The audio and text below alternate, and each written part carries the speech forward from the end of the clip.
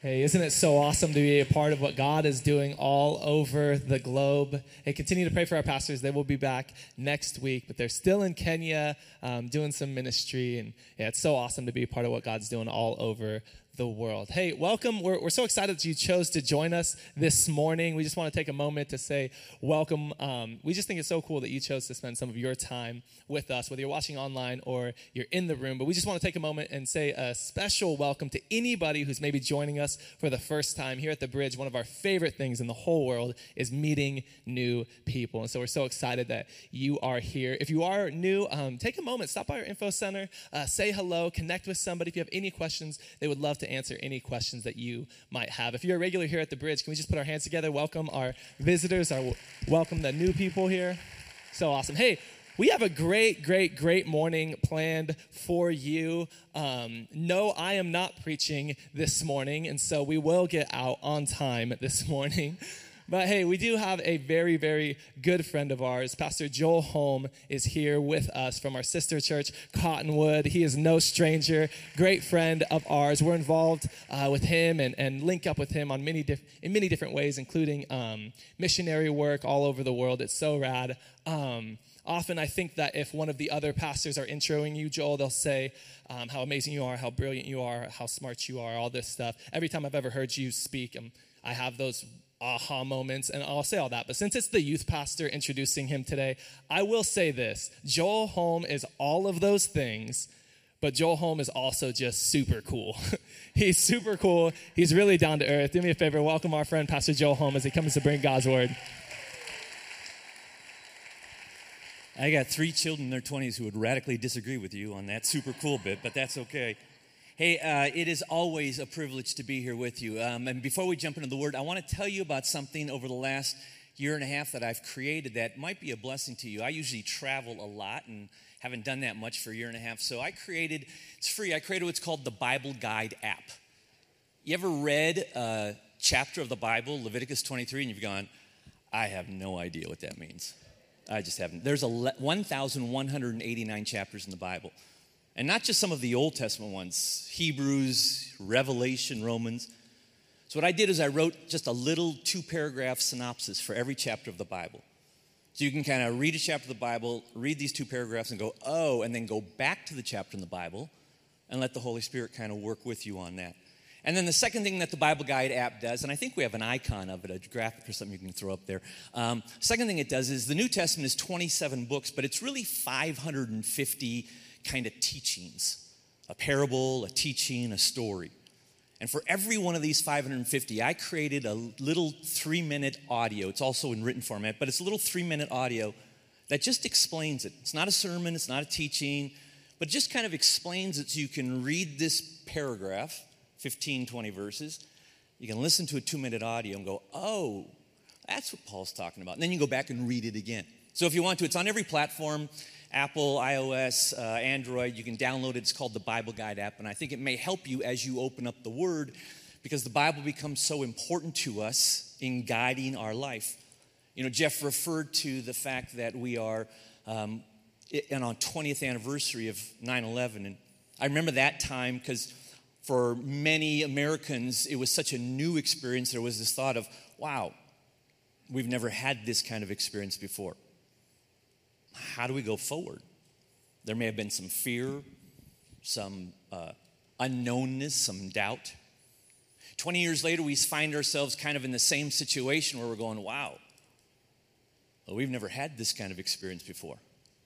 What's the way forward? How do you go forward with all this? Because there may be some fear, there may be some concerns, there may be some unknownness. You know, 2,000 years ago, the early church had this very same situation. Their Lord, Jesus, had ascended. So even though the Holy Spirit was there, the physical presence of Jesus was gone. And they're going, wow, what's the way forward? Their leaders are beginning to be discriminated against, persecuted, even martyred at times. They're facing all kinds of pressure as a church. There's all kinds of difficulties, all kinds of unknown elements, kind of like we face. And they had this, wow, what is the way forward? And Luke sits down and he writes this book that we have as Acts. to record how they went forward. For them, they knew without a doubt the way forward was we have got to fulfill the purpose that God put us on this planet for. We have a job to do as the church. And if we're going to do this job, we will definitely need the power of God to do it. If I'm going to raise my kids in this society, I'm going to need the power of God to be able to do that. If I'm going to have a marriage that flourishes, I'm going to need the power of God to be able to do that. If I'm going to walk in the health that God has designed for me in the covenant, I'm going to need the power of God to walk in his health. And we're going to look at the very first miracle that the early church experienced. Because it's not just a miracle, but it's a teaching, a pattern for how we can experience and walk fully in the power of God. Because if you're like me, you're here this morning going, Joel, I know that one thing is true. There is a way forward, but I'm going to need the power of God. If I'm going to really walk forward with a confidence that we heard Pastor Nick talk about, that we worshiped about, then I need this power of God. And experiencing God's power is more readily available than we think. And we have a role in it. It's not just some kind of random thing. I hope to God he shows up. But we have a role in it. And this first miracle gives us kind of three critical insights. It helps us discover who, when, and why.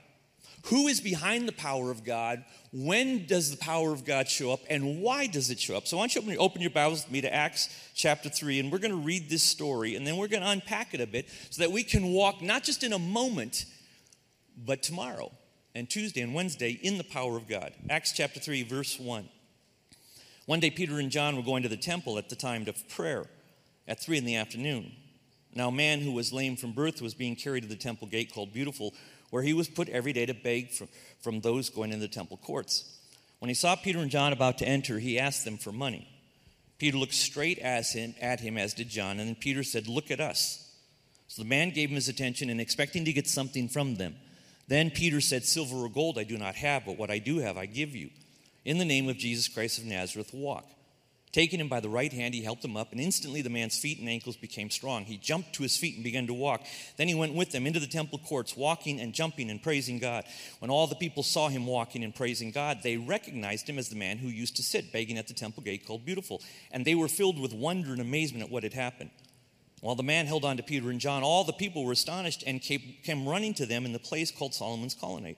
When Peter saw this, he said to them, "Fellow Israelites, why does this surprise you? Why do you stare at us as if by our own power or godliness we made this man walk? The God of Abraham, Isaac, and Jacob, the God of our fathers, has glorified his servant Jesus. You handed him over to be killed. You disowned him before Pilate, though he had decided to let him go. You disowned the holy and righteous one and asked that a murderer be released to you. You killed the author of life, but God raised him from the dead. And we are witnesses of this. By faith in the name of Jesus, this man whom you see and know was made strong. It is Jesus' name and the faith that comes through him that has completely healed him, as you can see him." Who? Well, there's no doubt that Peter wants the audience to know here, this power of God, this expression of the power of God happened because of Jesus. Miracles can be confusing because we pray for God to do something, but then we wonder whether or not it's going to really happen. And sometimes we feel like, oh, do we need to defend God if it doesn't happen? Is there something wrong with me if I pray for something to happen and it doesn't take place? Sometimes we don't want to get our hopes too high because we're not sure what will happen. But the one thing oftentimes that happens in our life when we are believing God for his power and his miracle is we put all of our focus on the event. I need God to heal my body. And everything is about the event of the healing. And if we're honest and you do an assessment, it's actually more on the event of what we need God to do than on Jesus himself. I put my eyes on, I need this financial miracle. I need this healing miracle.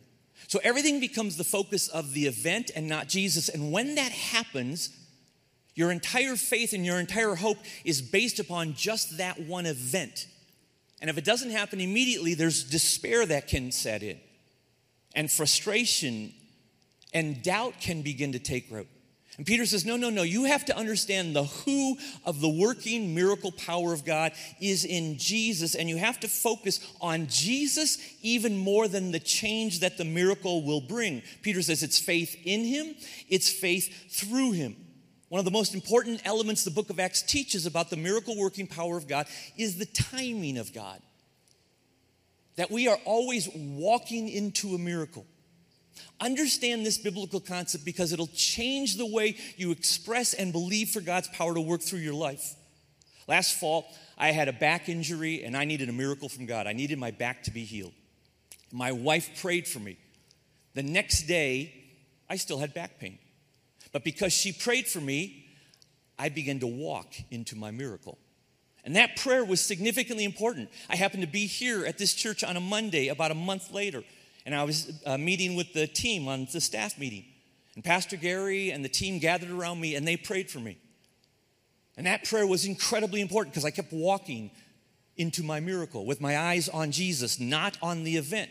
You say, well, Joel, after Pastor Gary and the pastors prayed for you, was all the pain gone? No, but it didn't matter. Because my faith is not based upon the circumstance, it's based upon Jesus with my eyes on him. So I kept walking into my miracle. It's been a year. I am 98% the way into my healing. But here's what will take place. If my eyes had been on the event and Gary prayed for me, and the next morning I woke up and nothing really seemed to change, faith would dissipate. Hope would dissipate. If my eyes are on Jesus, always on him, as the miracle working power, faith in and faith through, then even if my circumstance doesn't change in the immediate, I still have faith.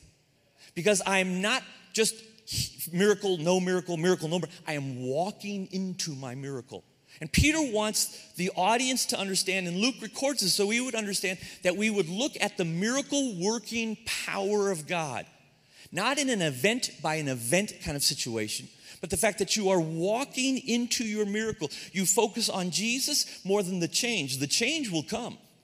It may come in a moment. It may come in hours. It may come in weeks. The Bible records miracles that took years. But as long as your eyes on Jesus, you know, I'm walking into the power of God. And then Peter says, listen, focus more on Jesus through people. He makes this really interesting kind of contrast. He looks at the audience and says, don't think we made this happen. Don't think it was our power. But at the beginning of the miracle, he looks at the lame man and he says, look at me. And when he says that in the Greek, what he's really doing is he's taking ownership of this guy. He's not just saying, hey, can I have your attention? The guy's got the attention. He wants money from him. But Peter's going, no, look at me, look into me. And Peter puts himself in a position of responsibility for this man and the miracle he needs. So on one hand, Peter's going, it's not about me and my power and godliness. On the other hand, Peter's going, I'm going to take responsibility for this miracle. What's the lesson? When we focus on Jesus, wanting and expecting the miracle power of God, we don't just do it isolated and individually. In the New Testament church, their way forward was together. There was a sense of togetherness. So when a miracle took place over here, the people over here who had been praying for it, they owned that miracle as much as the person it happened for. They rejoiced in that. We have a tendency to see the power of God very individualistically. And what happens is we remove ourselves from being a part of the power of God as it shows itself in other people that we have linked with. My miracle of the healing of my back, Pastor Gary and the pastoral team, they own that. They had a role in that. They can celebrate that. They can say, hey, we experienced the power of God because God healed Joel's back. And we were part of him walking into that miracle by praying for him. So Peter says, you got to keep your eyes on Jesus, not on the event. You got to walk into your miracle, but you got to do it together. Can I be really honest with you? There is so much more of the power of God happening in this church than you may know of, because you're just not a part of it. You're either not praying for it, you're not aware of it, you're not sharing your need for prayer. In the New Testament church, they were all in together, and the way forward was with the power of God, but the way forward was together. And when we are together, all of a sudden, when I experience somebody else's miracle, it lifts my faith. I think, wow, God did that for that individual. He can do it for me. I don't live isolated in my faith. I live together in my faith. So it begins by saying, the who is Jesus.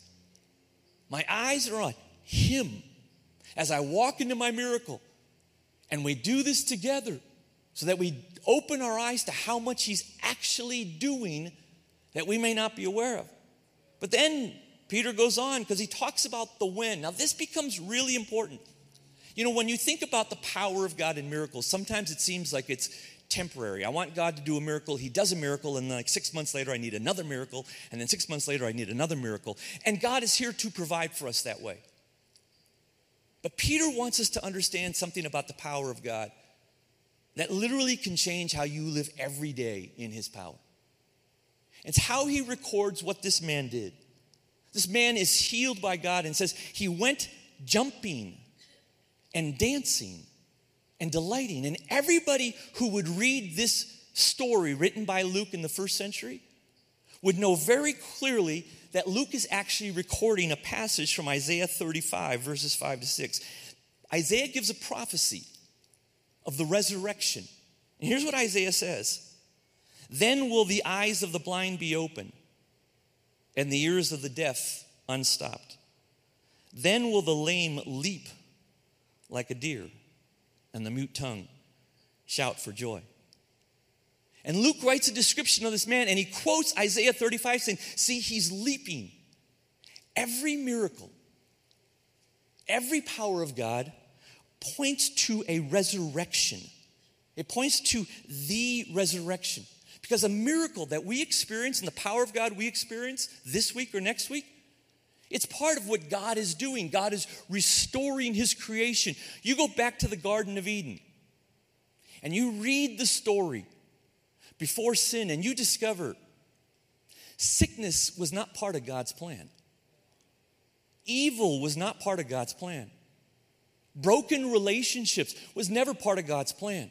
Human suffering is not something God delights in. He didn't create that. He didn't craft that. And he is restoring the world to what his plan was. So every miracle points to an actual greater story of restoration that God is giving. He is alleviating human suffering. Ever notice why God doesn't do the kind of power shows that you see on Marvel comic movies? Really, why wouldn't Peter, in trying to convince people of who God is, just kind of do a Magneto thing? You know, the X-Men with the guy with the helmet? Just take the temple, move it down. And everybody go, oh, I guess God has power. I better follow him. Why wouldn't Peter just kind of levitate? Watch this, guys, and just kind of raise himself 10 feet off the ground, go around the temple. Everybody would know, wow, his God must have power. Why wouldn't he do that? Every act of God's power, every miracle does one thing. It alleviates human suffering and trouble. Every miracle of God heals the body, feeds the hungry, provides for the poor. There's no these acts of random power. Everyone touches a human life and alleviates the suffering and alleviates the pain and brings a picture of the Garden of Eden into that human life, into that community, because that's what God is moving us towards. The reason why we can believe in God's miracle working power, the way forward, has to include the presence and the power of God, because that's what we're all leading towards. And Peter makes this declaration about this is all about the resurrection. Not only does the man leap, referring to Isaiah 35, Peter even states it in his explanation of it. In restoring the garden, he is restoring us. Now, think about this for a second. Because one of the things that you have to deal with, and if you're here visiting, but you're not really a follower of God, we're so grateful you're here. And we ask you to keep coming back and keep asking questions. But the one thing you've got to deal with, you're not a believer, you got to deal with the resurrection of Jesus Christ. You got to look at that and say, do I believe that or do I not believe that? Because the New Testament church said this: we hinge everything on his resurrection. If he didn't resurrect, everything's a waste. Nothing makes any sense. If he resurrected, then I'm going to resurrect. One day I will have literally a resurrected body. One day every tear will be gone. Every pain, every hardship will be gone. But it all hinges on the resurrection. So here's a miracle that happens that points to this resurrection. Because Peter wants us to know, you want to walk in the power of God? You got to know the power of the resurrection. You got to believe in this resurrection. It's the one element of human history that God says, I'm going to give you a whole bunch of evidences for. You know, when a great leader dies, the tomb of that great leader is marked, and there's a lot of homage that is paid to the tomb because that's where the great leader is. You go to presidential libraries and the presidential tomb is there, and you go and you look at that. Every great leader there, you can know where their tomb is. Nobody knows where the tomb of Jesus is. Nobody really knows. Why? Because for the early church, he wasn't in the tomb anymore. So it didn't matter where the tomb was. It meant no marrying whatsoever. So nowhere on this planet can you go. As much as the Israeli Tourism Board would like to convince you that this is the place, nobody really knows. Because he wasn't in there. The Bible teaches us that he showed up to 500 people. And you may say, well, I don't really believe the Bible is God's word. The Bible, even if you don't believe it's God's word, is a literary, textual, historical document. So they're writing when they wrote it. And they are writing what they saw. You go, well, maybe they lied about it. If you ever wanted to develop a following, you would never create a narrative that people around you would say, that could never happen. And as much as the resurrection in today's world is kind of like, no, that could never happen, in the first century world, they would never believe in that. The Jews didn't believe in a resurrection. Some of them believed in a unified one-time thing, not an individual one. The Romans thought the body was meaningless. That's why they could be spiritual and have all these orgies. So they would never believe in that. For the New Testament church to say we're pitting all of our hopes on the resurrection, an idea that society is going to radically reject. Why would they do that? Because it was true. Nobody would live a hoax. Nobody would die for a hoax. And Peter says, here's the miracle of God for you, but it hinges on the resurrection. It's got to be a part of it. And here's how it applies into our life.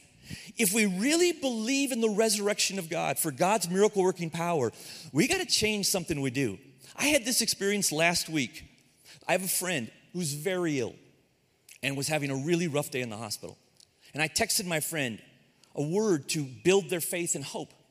And I texted him about, God's miracle working power, about his promises. And then I was going to text about the resurrection. And my first thought went, I can't do that. Because if I talk about the resurrection, she's going to think, you've given up hope for my miracle on this earthly life. So I can't talk about the resurrection. Because the moment you talk about the resurrection, I guess that doesn't count anymore. In the New Testament church, it was not that way. They believed in the miracle working power of God in the present, and they always talked about the future resurrection together. And the reason why they did it together was the future resurrection actually gives you more faith for the miracle working of God in the present, because that's what we're going towards. That is what he is leading us towards. That invading our present is all part of his plan. So Peter says, listen, you want the miracle working power of God to go forward? Keep your eyes on Jesus. Keep it centralized on him, not the event, because you will walk into your miracle. But remember and focus on the resurrection as much as anything else, because they both work together. And when you know, I'm going to have a resurrected body, it's going to be glorious.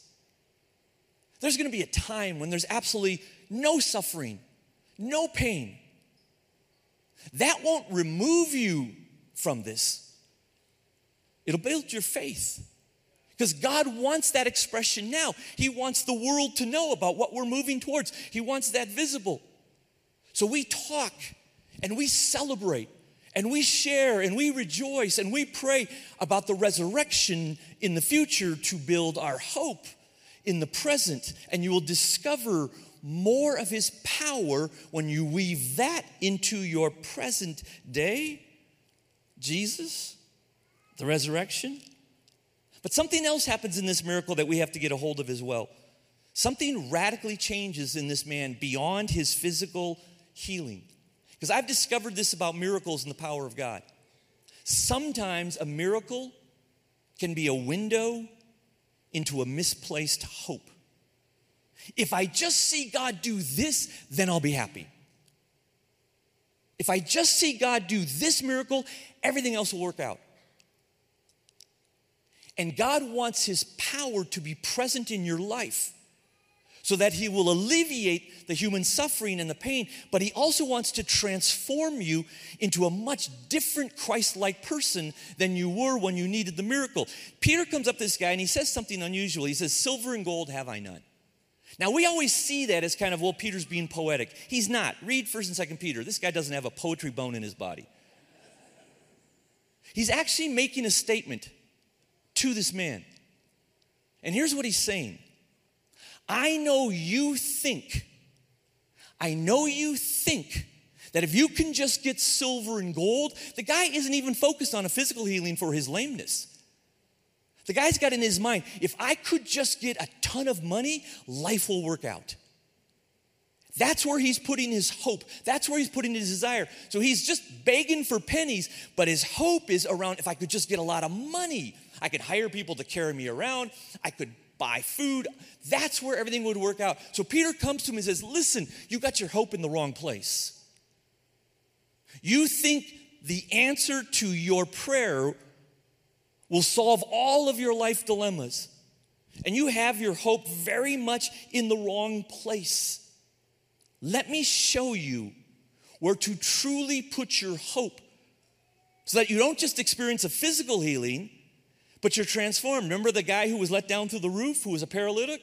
Jesus comes up to him, and this guy's laying in his mat. And I'm sure this guy's thinking, I need to be able to walk. If I could just walk, wow, life would be great. Everything would be cool. And Jesus comes up to him, and he doesn't immediately heal him. He says, your sins are forgiven. And the paralytic probably thought to himself, that's cool, but I need to walk. And I wonder if Jesus said, you think if you can walk, then you'll be so happy and everything will be great. Look around in this house. All these people walk and they're not that happy. Life is not that great for them.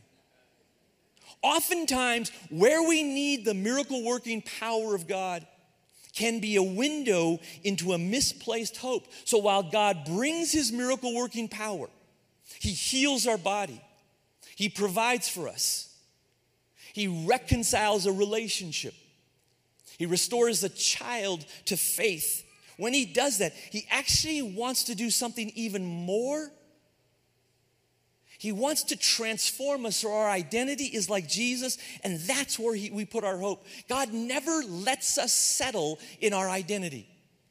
In the 8 months of walking into my miracle for my back, I can't tell you how much more he transformed me. I'm an intelligent guy. I got 2 graduate degrees. I've done a lot of stuff. I'm capable.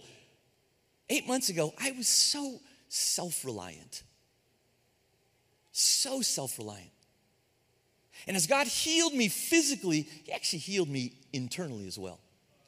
To have this incredible dependence, this transformation, God will never let you stay where you're at in your identity. He loves you too much. This idea that, if you really love somebody, you just accept them for who they are, you let them be whoever they want to be, let them make whatever choice they want to be, just because you love. Crazy, that's selfishness, that's not love. When you love somebody, you pursue them until they become who they really should be and flourish in their identity. And you challenge them. And sometimes we hesitate to do that because we don't want them getting angry at us. God is not that way. And part of the miracle pattern is God says, I'm going to show my power to you and I'm going to bring you a miracle. But you know what? I'm also going to change you. I'm also going to transform you in an amazing way. And in that change, I'm going to give you a calling. Now, I've been here enough times that for those of you who know me, you got to love me. You're a Christian, so it's biblical. And you got to love what I'm going to say next, because I've been challenged by this in studying this. I've been studying the miracle-working power of God in the book of Acts. And do you know what I discovered? Almost every time there is a miracle of God's power in the book of Acts, it's because they put themselves in a place to serve God. They needed provision because they gave everything away and gave it to the poor. So they needed God to provide for them. They needed a miracle because they were in prison because they preached the gospel, and they needed the prison doors to be open. Almost every miracle in the book of Acts isn't based upon, I need this for my life, for my betterment, for my convenience, for my ease. It's, I need this because I've put myself in a place of serving God. Now hear me.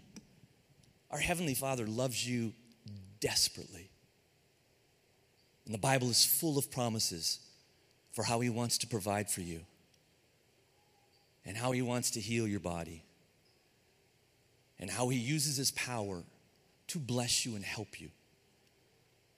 But we have to look at this and do an honest inventory of this pattern that says, if I really want to walk in the fullness of God's power, I will keep my eyes on Jesus, not the event, because I'm walking into my miracle. I will bring the resurrection into it because it'll establish hope and faith.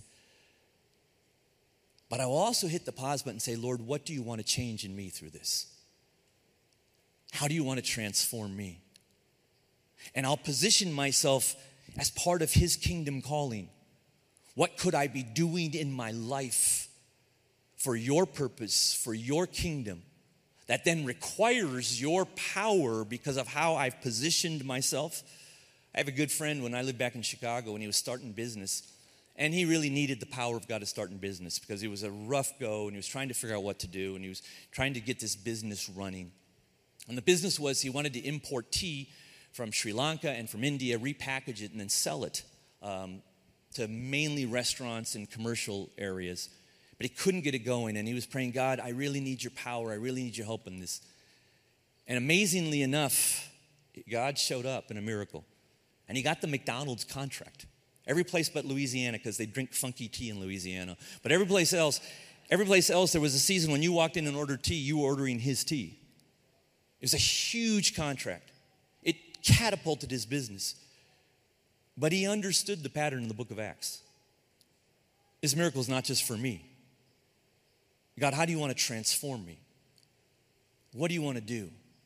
Because now he was stable in terms of the business. He decided to build a manufacturing plant right in the heart of the south side of Chicago, where 1 in 4 young men end up in prison. He decided to hire those young men and give them an opportunity.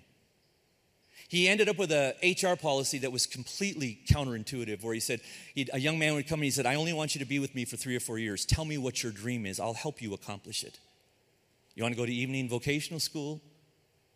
You want to do something else? I'll help you. Everything he did was counterintuitive to a flourishing business. Everything he did positioned himself in God's kingdom calling to help that community. And he needed God's power, and he saw God's power. This is the pattern of the book of Acts. This very first miracle. What is the way forward in a season that is full of confusion, some fear, great need? The way forward is God's power. And it's far more readily available, far more present, and we have a much greater role in that. We think it's not just some random thing we hope for. God is here, and His presence and His power is here. But He says this, you got to keep your eyes on Jesus, not on the event. And some of you are here this morning, and you need God's miracle, but you're so focused on the circumstance that almost on an hour-by-hour basis, if not on a day-by-day basis, you're not seeing the kind of change you expect. And it's diminishing your faith. And there's despair. And you got to keep your eyes on Jesus, not the circumstance, so you can walk into that miracle that He's leading you into, whether it takes weeks or months or years. Because then you walk in a hope and a joy and a victory and a faith regardless of the circumstance. And we do that together. You got to bring the resurrection of Jesus and our ultimate resurrection into your present. You got to wake up every morning eagerly expecting the return of our Lord Jesus Christ, the New Testament says. And you got to speak that out to others. Don't buy into the lie that if I talk about the future resurrection, it diminishes the present. No, it builds hope for the present. This is what God's leading me to. He wants to start it today. He wants to start it now. But you also have to then look and say, wow, what's the transformation? My way forward is in the power of God, and He wants to change me. He wants to make me more like Jesus, and He will use a miracle to do that. I'm going to ask the worship team to come up here. And we're just going to take a moment individually. And we're going to respond to God's word. I'm just going to give you just a minute to talk to Jesus because He's alive. And He's here. And in a season like the early church had 2,000 years ago, like we as a nation had 20 years ago, like we as a nation are having now, my guess is most of us in here are in need of God's power. And even if you don't have a specific situation, that's not what drives our desire for God's power. It's not even my need. It's just, I want all of God. Some of you need to talk to Jesus about just focusing back on Him and not the issue. Ask for His help. Ask the Spirit of God to keep your eyes on Him, because you're walking into your miracle. Some of you really need to be reminded and bring eternity into your present and rejoice. You know, you get to my age, I'm 59. My body keeps decaying little by little. I really look forward to no more aches and pains. The resurrection. Some of you need to hit the pause button and say, Lord, how do you want to change me? Maybe I have a misplaced hope. If this would just change, everything in life would be better and right and good. No. Jesus makes everything better and right and good. And if Peter was here, he would say, silver and gold have I none. Or this or that. And if that's you, can I just ask you, have the courage to know how much the Lord loves you? So I'm going to ask everybody, just bow your head, close your eyes. I'm going to give you a moment alone with Jesus. Talk to Him. Ask Him for His power if you want to, for sure. Let Him talk to you.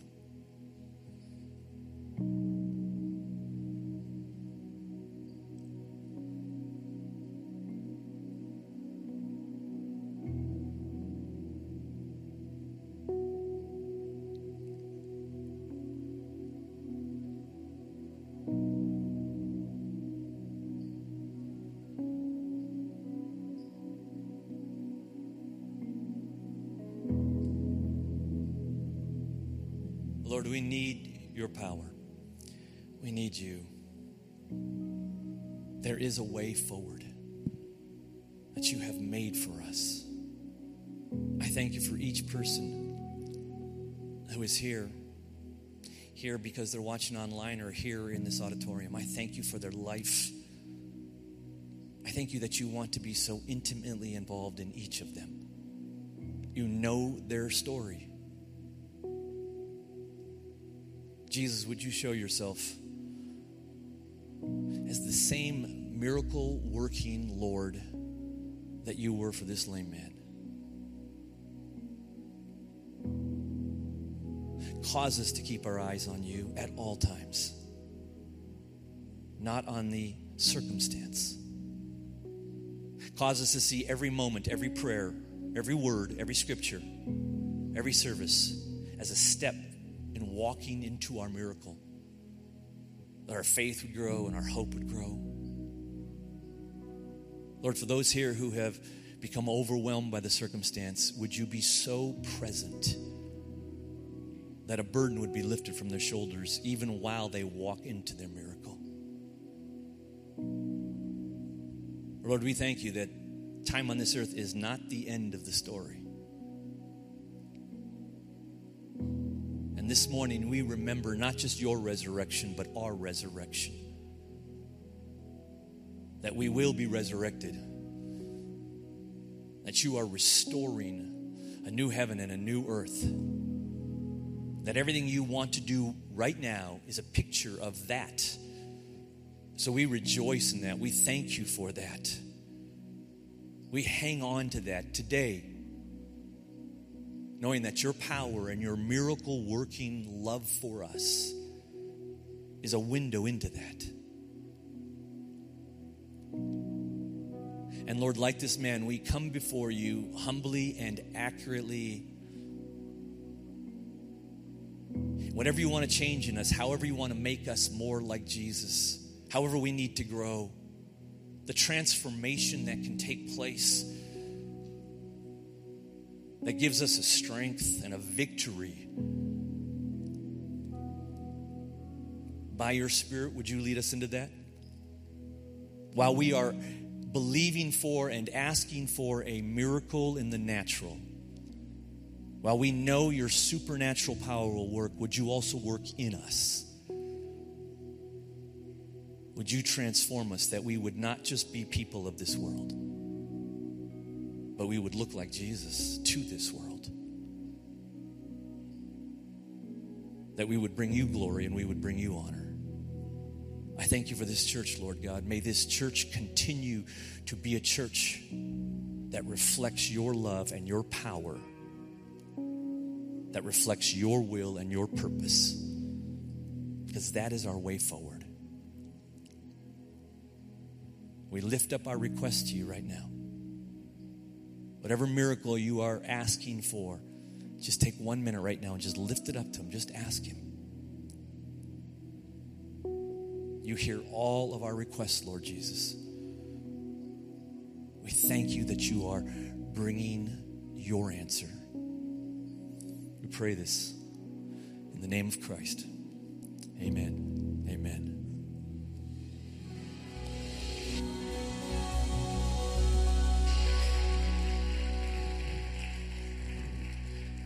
Hey, for one more moment, if maybe you're in this place and maybe you don't know Jesus Christ as your Lord and Savior, and I would just encourage you, the way forward is beginning a relationship with him. And so what we're going to do is we're going to pray one more prayer. And if you've never made that decision, if you've never taken that step, this is going to be your moment. This is going to be your opportunity. Would you bow your heads? Would you close your eyes? Even if you're watching online, if you want to make this decision, bow your heads, close your eyes. What we're going to do is we're going to pray a prayer together. We're not going to put anybody on the spot. But together we're going to pray a prayer of faith. And if you're in this room and you want to take that way forward, Jesus said, I am the way, the truth, and the life. And so if this morning you want to give your life to him, or maybe you need to rededicate your life, would you just wrap your heart around these words? We're a family here at the Bridge, so we pray together. Would everybody write out loud? You don't have to scream it, but write out loud. Would you just say this? Would you say, Dear Lord, I know I've sinned. I need a Savior. Jesus, I believe that you died for me and you rose from the dead. So today, I give you my heart. I give you my life. I give you everything, and I will follow you the way forward. Thank you for loving me, and thank you for receiving me. In Jesus' name, amen. Hey, can we welcome people into God's family right now? Amen. Hey, that's the best decision that you could ever make with your life, and it's not the end of the journey. It's just the beginning of the journey, and we'd love to get you a free gift that we call the Next 7 Days. Really, it's just a tool, a small booklet to help answer any questions that you might have. The way forward, it's through the power of God, but it's also together. And this is our way of beginning that journey with you together. If you're in the room, you could get it in one of two ways. Number one, at the conclusion of our service on either side of the auditorium in the lower level, there'll be some prayer teams. They'll have the booklet. They're there to pray for you. Just walk up to them, say, hey, I prayed the prayer. Can I get the booklet? They'll give it to you. They could pray for you. If you're in a big rush, as you head out into the foyer, before you get to the glass doors to exit, there's a table right there. You'll see the next 7 days graphic right above the table on the television, and they'll have the booklet. You can go right up to them and say, hey, can I get the booklet? They'll give it to you, no questions asked. If you're watching online and you just made this decision, there's a button right there that you can press to connect with us. We'll get you a digital copy of the next 7 days. Hey, one more time, can we welcome people into God's family right now? Amen. Amen. Hey, well, this is the moment in our service where we get to worship God through our giving. And just a little bit ago, you got to see a video from our pastors, literally on the other side of the world, standing in a church that we together helped to build. Just a few years ago, I got to go to Kenya as well, and I got to help install the pastors into another church that we built in Kenya. And I was given the honor and the privilege to preach in that church for the first time. And it was an amazing experience, an amazing moment. It was, hey, we're going to start church at 1 o'clock. And in Africa, time works different because we didn't start church until 3:30. But nobody had any worries about it. Can I tell you, day one in that church, literally the whole church was filled. There were people watching from the windows there, and we had food because church in Africa always includes food, and people got saved, and that church is still there as an epicenter of resource in that community, along with this other church that we built. And you've been a part of it all. And I just want to say thank you. Because we know this, that the work of the ministry happens because of a faithful God and faithful people like you. And so if you'd like to give today, there's a few options on the screen. If you're here in person and you'd like to give a physical gift, there's envelopes in the seat backs. You can fill those out, drop them on either side of the auditorium exit. There's some giving stations. There's another one right over to the right by the kids check-in. Hey, would you do me a favor? Would you just thank Pastor Joel Holm for that awesome message this morning of encouragement? Absolutely love it. Hey, we love spending Sundays with you. Thank you so much for being in church with us this morning. Have an amazing week, an amazing day, and we'll see you next week in church.